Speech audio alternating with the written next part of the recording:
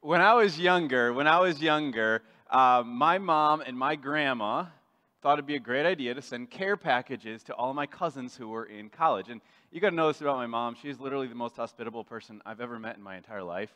And so she puts together a great care package. And so one of the things that she was going to add to these care packages, and especially one we were sending to my cousin who had gone to culinary art school down in South Carolina, she was amazing baker and cook, and so my mom was like, oh, let's make her some cookies with a special recipe and stuff like that. And so we're putting together everything like that. And this is a great idea, a great finishing touch to a care package is homemade chocolate chip cookies, right? Except when you forget they're in the oven. And by the time we had identified the crispy smell coming from the kitchen, it was a little too late, okay? And so we thought everything was absolutely disaster and everything was ruined, except I saw this light bulb go off over my mom's head, and it was a pure stroke of genius. I mean, when it comes to salvaging food, this was one of the most brilliant things I'd ever heard of in my entire life, okay? She took what were supposed to be chocolate chip cookies out of the oven, and instead of calling them chocolate chip cookies, we cut them into rectangles and dipped them into melted chocolate, and voila, you have fudge dip biscotti. Right? And so we sent them in the care package as fudge dip biscotti. She got them. She's in culinary school. She didn't even know. She thought they were the most amazing, creative thing you could ever put in a care package, and it was awesome. We never even mentioned it. We just was like, enjoy your biscotti. And it was such a pure stroke of genius. In fact, it was quite hilarious. But the truth of the matter is, all of us have this ideal recipe in our heads of how life is supposed to turn out, right? How our lives are supposed to look, and at some point or another, all of us face a crisis. At some point, we all have something that challenges the idea of what our life was supposed to be like, of what other people were supposed to be like, of what this ideal that we held. And more often than not, the problem that challenges that idea, the problem that causes you to question the perfect recipe of what life was supposed to be like, usually that's caused by another person. Like, what do you do when your perfectly put together concept of life is supposed to go one way, but a problem arises causing it to go off course? What do you do when your perfect life turns into a perfect storm? What do you do when you had such high hopes, but this person just turns out to be such a huge headache? This is actually the scenario that the Apostle Paul found himself in when he was in a Roman prison awaiting trial, eventually to be executed. Okay, Paul is sitting in a Roman prison. He's writing to the church in Philippi. Remember, we covered that last week, a little bit of what the church in Philippi was like with Lydia, you know, the CEO of the fashion industry. You've got this little slave girl who's overpowered and used for profit by other men. You got this Roman guard, this duty-bound, just show me how to do it, say it like it is. I want to go home and just fulfill my duty. Like the early church in Philippi was a group of people who never would have come together other than the gospel united them. And Paul is writing a letter to them from prison in Rome, and he's in a scenario where other people are causing such problems for him. And this is the scenario we find the Apostle Paul in. So if you have your Bible, I'd invite you to stand with me. We're going to read God's Word together. Philippians chapter 1, and we're actually going to start in verse 12 and go all the way through verse 18. It goes like this. And I want you to know, my dear brothers and sisters, that everything that has happened to me here has helped to spread the good news. For everyone here, including the whole palace guard, knows that I am in chains because of Christ. And because of my imprisonment, most of the believers here have gained confidence and boldly speak God's message without fear. It's true that some are preaching out of jealousy and rivalry, but others preach about Christ with pure motives. They preach because they love me, for they know I have been appointed to defend the good news. Those others do not have pure motives. As they preach about Christ, they preach with selfish ambition, not sincerely, intending to make my chains more painful to me. But that doesn't matter. Whether their motives are false or genuine, the message about Christ is being preached either way, and so I rejoice, and I will continue to rejoice. Let's pray. Jesus, I pray that as we open your word this morning, that you would speak to us, you would illuminate your divine utterance into our hearts and speak to us the words we need to hear. Lord, I know that you're using human instruments, a preacher, to deliver your word this morning. But God, I pray that your Holy Spirit would be the one who speaks to each one exactly what we need to hear today. Amen. You can have a seat. As we're jumping into this, the text is revealing two counterintuitive means that God is using to promote his message, the message of Jesus. In these verses, we see how the message advances because of two things. Number one, because of problem circumstances, and number two, because of problem people. In verses 12 through 14, we're going to see, and we're going to unpack this in a moment, how the message, the gospel, advances because of problem circumstances. Like, not despite them, but because of them. And then in verse 15 through 18, Paul notices how the message is actually going forward even because of problem people. Paul's discovered this life-changing truth, and this is really the main point I want to hammer home today. This is what Paul discovered, that when I'm in a mess, I'm given a choice to magnify the message and still rejoice. He found himself in a mess, but somehow, some way, Paul is still overflowing with joy. Why? Paul discovered something that we're going to unpack today. But it basically, you could sum it up with this. Like, when I'm in a mess, I'm given the choice to magnify the message and still rejoice. And so, I notice this, as according to the text, Paul is saying the gospel is advancing not despite the problems I'm facing while in prison. He's saying it's going forward because of this. Look at this, verse 12. And I want you to know, my dear brothers and sisters, that everything has happened to me. He's talking about being in prison, the tortures he's experienced. Everything that has happened to me here has helped to spread the good news. How?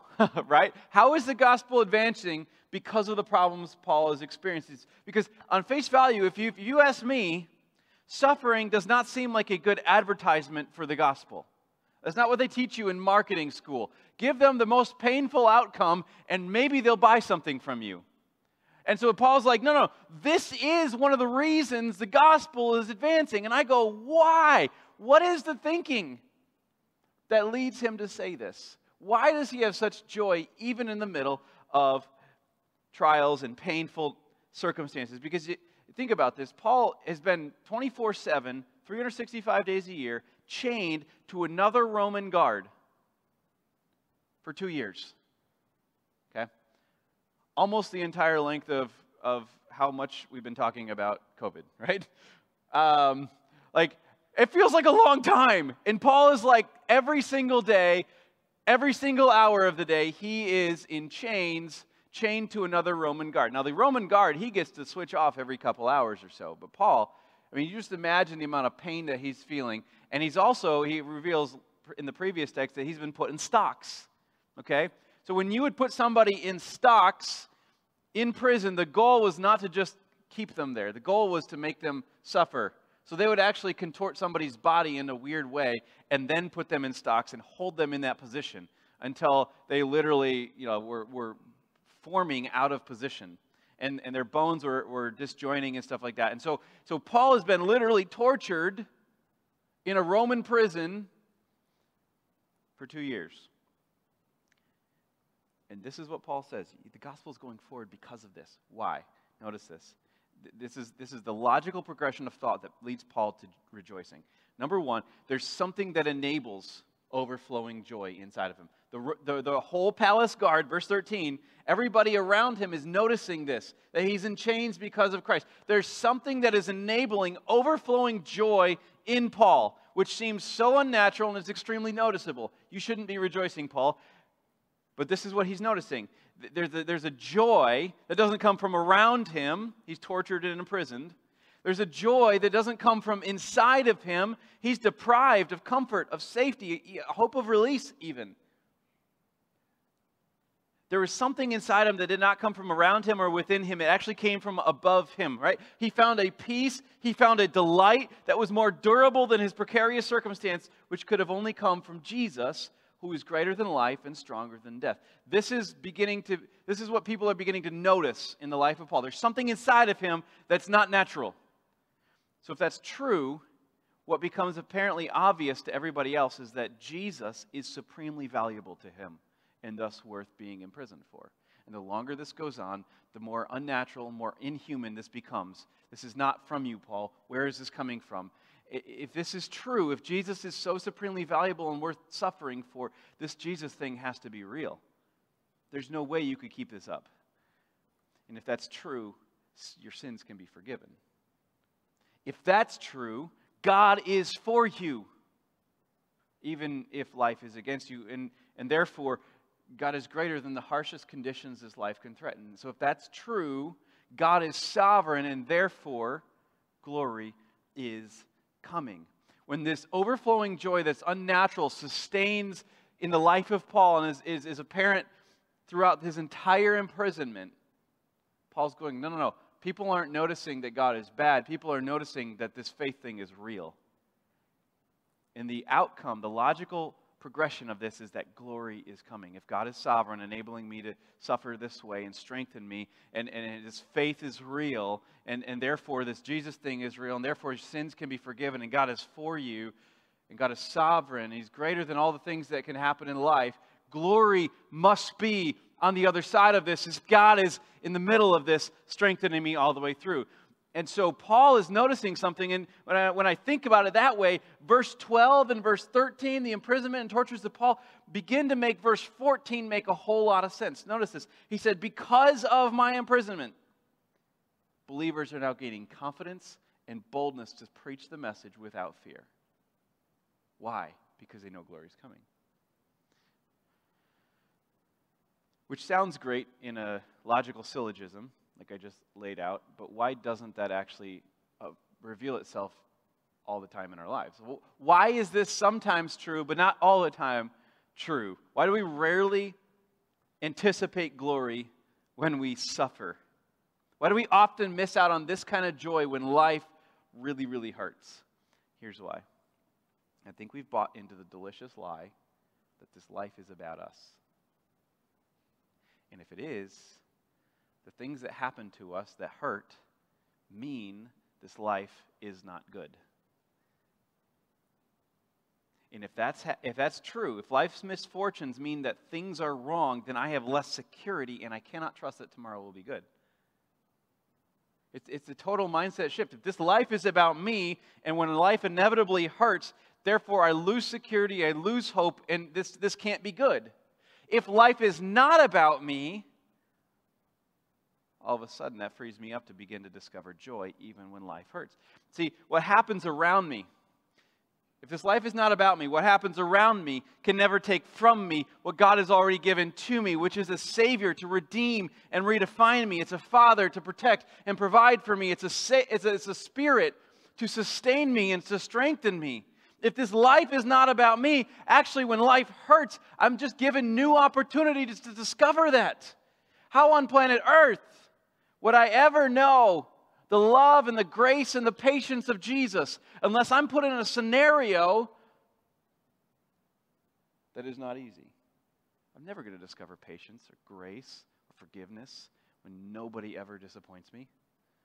But the more I begin to do that, the more I begin to be conformed into the likeness of Christ, and I begin to have fellowship with Him in His sufferings. I begin to understand Him and know Him and unite with Him that much more. When this life is not about me, what happens around me can never take from me what God has already given to me. And I begin to know God more. So Paul is discovering this even at the hands of unbelieving people who don't care about my faith. My faith is being revealed. The gospel is being magnified. God is being glorified because of my chains. So that's the first thing that we notice, that Paul has unreasonable joy because of problem circumstances. But the next thing I think is even more difficult to navigate. Paul discovers joy as a result of problem people. Problem people. This hits a lot closer to home now. Notice this, verse 15. It's true that some are preaching out of jealousy and rivalry, but others preach about Christ with pure motives. They preach because they love me, for they know that I've been appointed to defend the good news. Those other people do not have pure motives. As they preach about Christ, they preach with selfish ambition, not sincerely, intending to make my chains more painful to me. And if you missed it, these are believers. These are Christian preachers who are intending to make Paul's chains more difficult. Notice this. He says, it's true that some are preaching out of jealousy and rivalry. Some of who? We'll look back at verse 14. The end of verse 14, he says, most of the believers have gained confidence and boldly speak God's message without fear. But some of the believers, are preaching out of jealousy and rivalry and selfish ambition, intending to make my chains worse. Apparently what they were doing is they were remember, this is in Rome. These Roman Christians are preaching so obnoxiously on purpose with the express intent to annoy the Roman government and the Roman guards to the point of making Paul's chains worse. The guy who represents kind of the beginning of this Christian movement, the one who keeps going forward and can't shut him up, and you can't lock him down. Like this guy, this Paul, who is undefeatable, so to speak, right? This guy, he's everywhere. He's going so many different places, spreading the message of Jesus. This is the representative of Christ in many ways. And this guy is the one who keeps getting more pain, more affliction. And so the Roman Christians are going like, yeah, let's make it worse. Why? Well, they're preaching out of jealousy and rivalry and selfish ambition. It kind of reminds me of the man who was stranded on a desert island for years.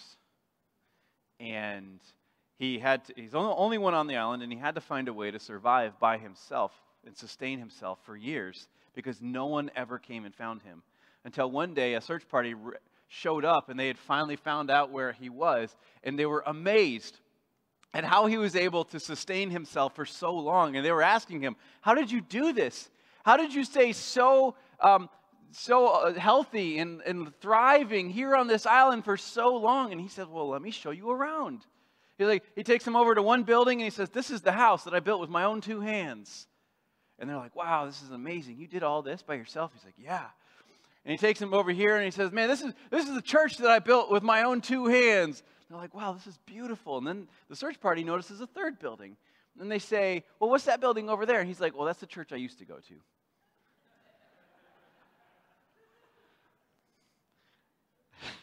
I think the longer you go to church, unfortunately, the more you begin to understand that sentiment.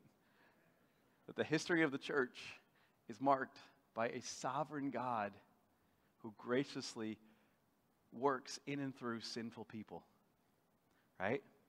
And so every church has somebody in it, or a group of somebodies in it, to some degree or another, who want uniformity with their way rather than unity with God's way. In fact, Jesus, this is the thing, Jesus says that his people, the community of people who follow him, will be marked by one thing: how they love each other.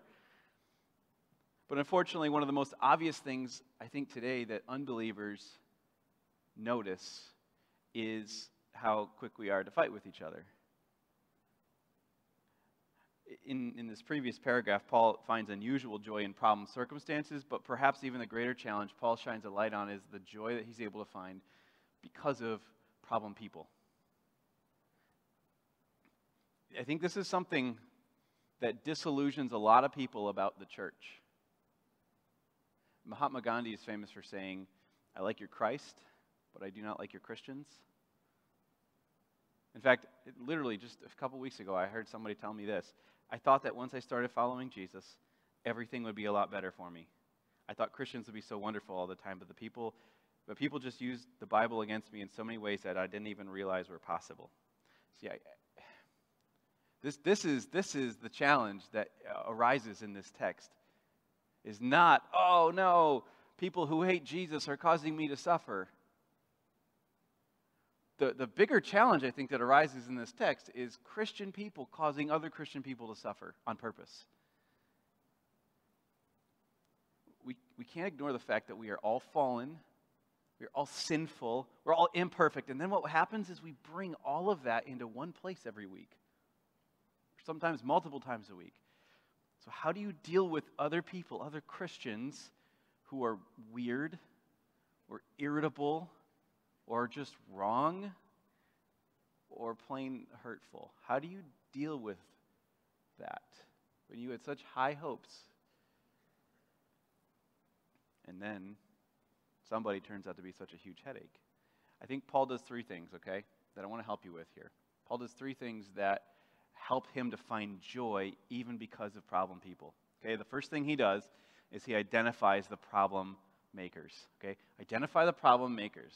Again, like I said, verse 14, most of the believers, and then in verse 15 he says, some of them are causing me tons of problems. He's talking about fellow believers who are trying on purpose to make his affliction in prison worse. Why does this happen? I think sometimes, I've heard this before. I don't know if you've ever said this. Man, our church needs to be more like the early church. You guys ever heard talk like that, right? Here's the problem. There were sinners in the early church too, right? I mean, the history of the church is marked by sinful people being used by a sovereign God. Even in the Philippian church, even in the Roman church, the history of the church is God working through people who make a mess of his church. Why does God let this happen? Why do Jesus followers let this happen? Why do we see this over the canvas of the history of the church? I think the Puritan John Trapp said it really well. He says, the devil loves to fish in troubled waters. In other words, Satan loves to amplify any sort of conflict or disagreement that happens among us. So it's important to identify what these types of things become. Okay? Paul notices four things. Number one, he notices that they were jealous.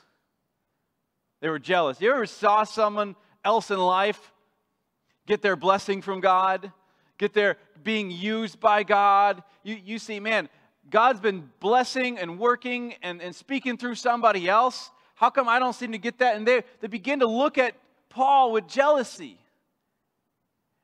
and go, why not me?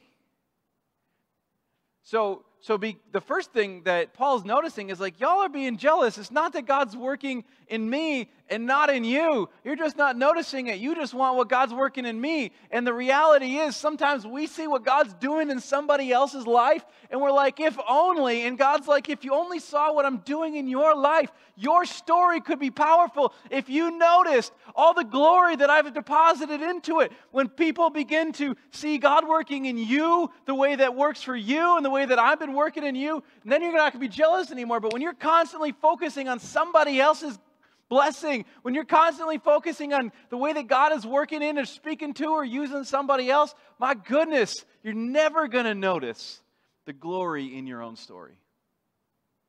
They were jealous. The second thing Paul notices is their rivalry. I would even say argumentativeness, okay? They were argumentative. Do you know anybody who's known far more for what they're against than what they're for? That's rivalry. Are you known for what you're for or what you're against? Are you quick to take up arms when someone is wrong? Or are you quick to celebrate when somebody's right? You can do both, but more likely than not, somebody knows you for one or the other, not both. Right? Are you known for your rivalry? This is the thing that Paul's noticing about these other Christians. They're jealous, they're argumentative, they're selfish. And this is really interesting. I think this hits a lot closer to home. Selfish ambition, the word used there is the word thlipsis. And that is a word, I'm sorry, that's the next word. That's affliction, not thlipsis. But the word translated selfish ambition comes from a political term to describe a politician canvassing for political office by spreading negative messages about another opponent to make himself look good. Okay, this last presidential campaign, you know that thing that you were so sick of the one guy talking smack about the other guy and the other guy talking, poorly about this one guy, and they're spreading all kinds of lies about each other, and you're like, what's the truth? That's selfish ambition. That's what Paul's talking about. These Christians were doing exactly that with him. They're on this vendetta, this smear campaign to make Paul's reputation for the gospel seem poor.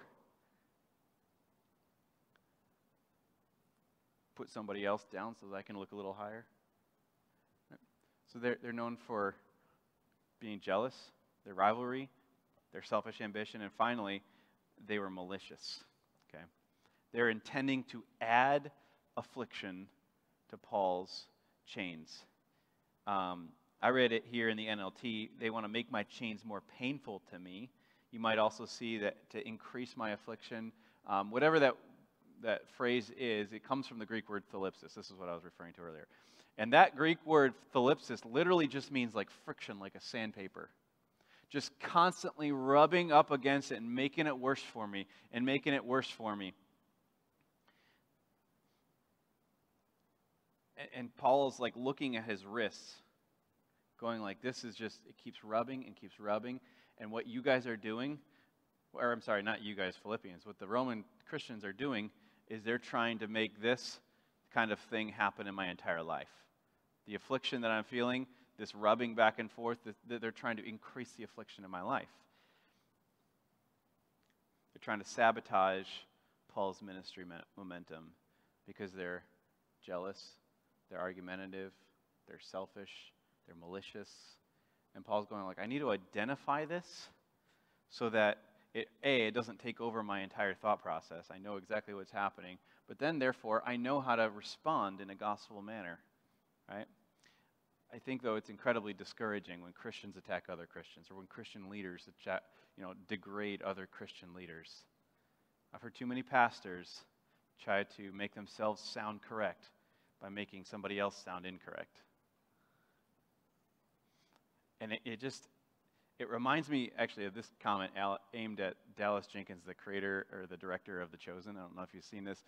There's a YouTube comment that posted on here during one of their live streams. He's like, Dallas, shut up. You are not the rock star. Jesus is. I've done my part along with everyone else, but you never shut up. Your never-ending big mouth ruins the whole thing for me. There's a Christian speaking to another Christian about a Jesus thing. Right? And I love his response. He's like, I tried to get Jesus to do the intros and the outros, but the live stream, but he said the Wi-Fi sucks. That's smooth. But the truth of the matter is, if you've been in church long enough, you've probably met the Tate family. Okay, you've got old man Dick Tate, who wants to run everything. You've got Uncle Rotate, who tries to change everything. Sister Agitate, she stirs up plenty of trouble with help from her husband Irritate. Whenever new initiatives are suggested, Hesitate and his wife Vegetate just want to wait till next year. Right? Aunt Imitate is trying to be like everybody else, while Devastate is providing the voice of doom, and Potentate is always trying to be the one in charge. Oh, and of course you can't forget the loner in the family, Amputate, who's completely cut himself off from every church. If you've been in church long enough, you've probably met somebody in the Tate family. If you haven't, that's amazing. That's so cool, unless you're looking at them in the mirror. But what do you do? What do you do when these people are in your church or they show up in your community? Here's what Paul does. He moves on. He pivots. This is crucial. I actually have a book at home called The Big Buts of the Bible. Okay? Crucial contrastive conjunction. This is true, but this is true. You know what I mean? And so Paul is doing this. He says, it's true some are preaching out of jealousy and rivalry, but, that's a big but, others preach Christ with pure motives. He's actively turning his attention to the pure motives. So, number one, identify the problem makers. Number two, dignify the pure motives. There's good that Paul is doing, or that God is doing in the middle of this circumstance, and Paul notices it. He sees it. Certainly, in every group, there's dictate and agitate and imitate and devastate, but that's not everyone in the church. In fact, most churches have few of them, and most churches also have plenty of these. Advocate and celebrate.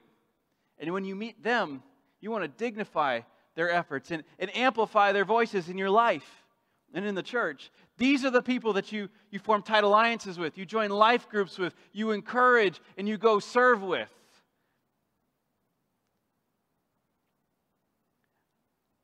You do, yes, you love everybody, but there are some people that you make extra effort to align with in life. Find those people who are actively loving like Jesus and diligently building their life around Him. Find those people and run with them. If you see God's work in somebody's life, go where God is working. Encourage that person, support that person. Eventually, do life with that person. You want to align yourself with those people. See, because here's how you notice this. When man's working for his own gain and his own reputation, disintegration usually is in the wake. Things falling apart. Things fighting, selfish ambition. But when God is present and active in somebody's life, and a person's building their life around him, you know what's in the wake of that person? Joy. You ever been around somebody who just absolutely loves Jesus and loves everybody else the way Jesus loves them? You want to be around those people. There's joy. It's not that this person is devoid of problems, but God is working in their life, and joy is the wake they leave behind. Empower these people. Partner with these people. Encourage these people. Sacrifice for these people. Dignify these people, the people with pure motives. This is what Paul's doing here. So identify the problem makers. Dignify the pure motives. But number three, I think the third part of this strategy is the best part. Number three. Magnify the powerful message. Magnify the powerful message. But Paul says, verse 18, that doesn't matter. Whether their motives are false or genuine, the message about Christ is being preached either way, and so I rejoice. This is huge. How many of you could say, you created a problem, but I'm throwing a party?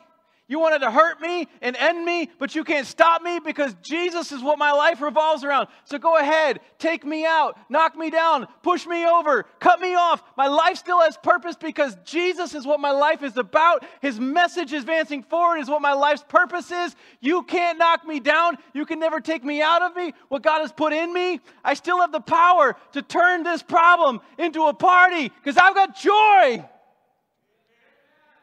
Magnify the powerful message when your life is defined by the gospel. Nothing can steal your joy. You got to shift from making his life about you to having eternity in view. That for all of eternity, this isn't going to be about me. In fact, if you think heaven is about you, you're really not going to like it. This is the point that Paul's making when I'm in a mess. I'm given the choice to magnify the message and still rejoice. It's amazing how God can use the messes we end up in and the pain we experience as a megaphone to the listening world.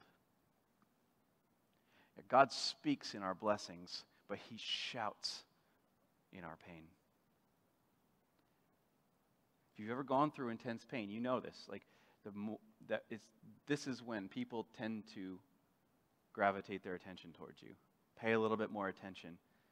And throughout the history of the church, it's often when Christians face the hardest challenges and the toughest opposition that the gospel, the light of God through the message of Jesus shines even brighter into the darkness. Why? Because there's this moment as a believer is receiving suffering and pain and hurt from this world or even from other Christians and still finds joy. they're able to magnify the message. If the believer's receiving pain still chooses to glorify Jesus and find joy in His kingdom moving forward, in His purposes being accomplished, there are more ears and more hearts that are soft in that moment. So when a believer does this in the middle of pain, this is what the world sees, that there's something that enables unnatural joy.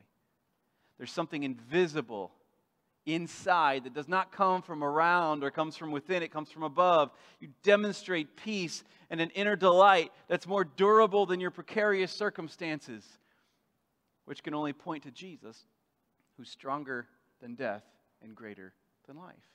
So when the world sees this, they get the picture that Jesus is infinitely more valuable than all the wealth and the power and the affirmation that this world can provide. Think about this. This is who Paul's writing to. Think about how Lydia would have received this message. This Asian woman who has homes in 2 different continents, who's powerful, who's rich, who's got her life going for her. She's the CEO in a fashion world. Like, all attention is on Lydia. And she receives this message that Christ is more valuable than all the wealth and the comfort this world can offer you. Think about the poor slave girl who is destitute, used for profit by other people, controlled by demonic powers.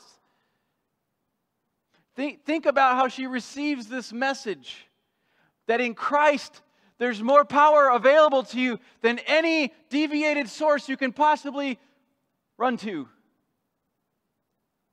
That He's more valuable, He's more powerful, He's stronger. Think about the Roman guard who receives this message, who's duty bound. Just say it like it is. Show me how it's done. There is in Christ, there is a powerful example the world sees of what real faith that's grittier than suffering, that's more glorious than anything this life can offer, that will fulfill the deepest longing of your soul and affirm who you are and bring you to glory. Roman guard, here's how it is. Look in the life of Paul. Let me show you what it's like. It's stronger and tougher than even the worst kind of death that you've inflicted on anybody in your life as a Roman officer. And Paul goes, no. I find joy in this. This faith is real. This Jesus thing is real. And when people see this in Paul's life, when people see this in your life, you know what the message is? Sins can be forgiven. If this Jesus thing is real, sins can be forgiven. And if that's true, God is for you. God is not against you. Even when life hurts, there is a God who is offering His arm of forgiveness and salvation and hope and peace because you showed this Jesus thing to be real. God is for me. He's not against me. And He's stronger than the harshest things that this life can threaten me with. So God is sovereign, and if that's true, glory is coming. Suffering does not show the world a God who is woefully vindictive. When a Christian goes through suffering and finds joy, it shows the world a God who is wonderfully valuable.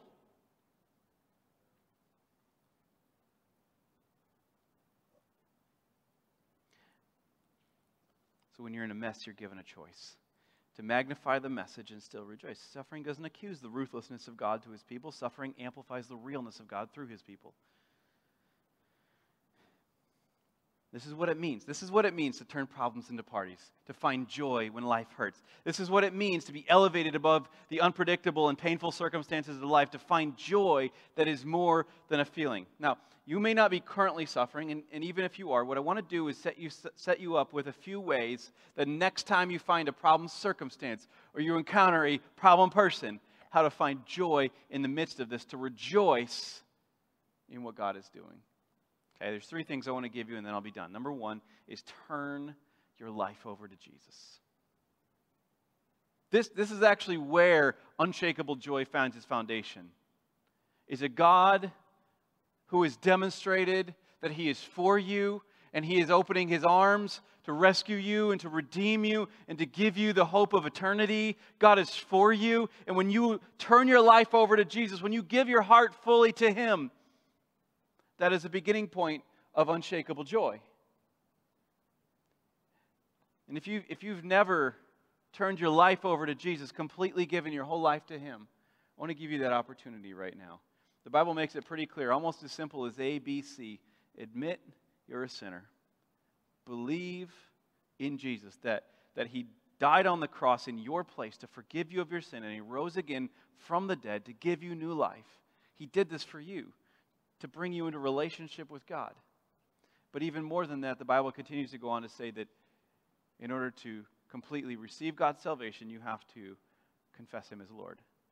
He is the one who's in charge of your life. You give your life over to Him. Admit you're a sinner. Believe in Jesus. Confess Him as Lord. When you turn your life over to Jesus, that is the beginning point of finding unshakable joy. If you've never done that and you're watching online, would encourage you. There's a button that's going to pop up here that says, I want to give my life to Christ. There are people waiting by to pray with you, to talk with you. We'd encourage you. If that's you, we'd love to do that. If you're here with us this morning, man, I'd love to chat with you afterwards about what that would look like to turn your life over to Jesus.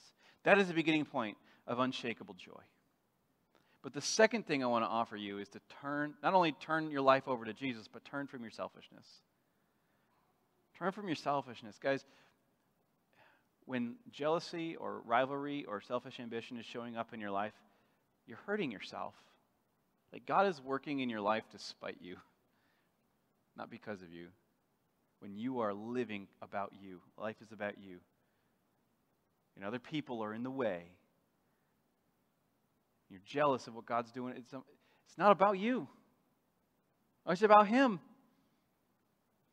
But when you've given up your selfish ambition and instead embrace your divine purpose, that's when you're going to truly discover divine joy. So turn your life over to Jesus. Turn from your selfishness. And maybe today, you need to have a real hard conversation with Jesus. To say, I've been living for me. I need to give up my selfish ways. God, I give myself completely to you. Show me what it looks like to take those steps to totally live only for you. And number 3, and this is the last thing, is to turn your problems into parties. Okay, turn your life over to Jesus. Turn from your selfishness. And finally, turn your problems into parties. When you're totally committed to Jesus and His message, and your life is revolving around Him, you're going to be able to start identifying the problem makers and move on from these people. Dignifying the pure motives and partner with these people. And finally, magnify the powerful message. And you promote it in every area of your life. See, especially when you're hurting, you may be the vehicle through which a watching world sees a faith that is real and a God that is more powerful and more valuable than all the comforts that this world can offer. Don't waste your season of pain. It may be precisely that God is telling a greater story with you. So as you celebrate the glory of God at work in every scenario, there's this overflowing joy in your life that is gravitational. It pulls others closer to the love and the glory of God. And you can't keep this party to yourself, that when you choose joy despite problem circumstances and problem people, when life is hurting you and you turn your problems into parties, God is glorified. He's glorified in your life. He's glorified around your life. And there's something that draws people into the love and the glory of God. When you're in a mess, here's the truth, that you're given a choice to magnify the message and still rejoice. You can find joy even when life hurts. Let's pray. God, I pray that as we turn to you, even in our pain, I pray that you would magnify your love and your glory in our lives. I pray that we would be the vehicle through which a watching world sees a God who is valuable more than anything that this life can offer. God, please use us for your glory. Amen.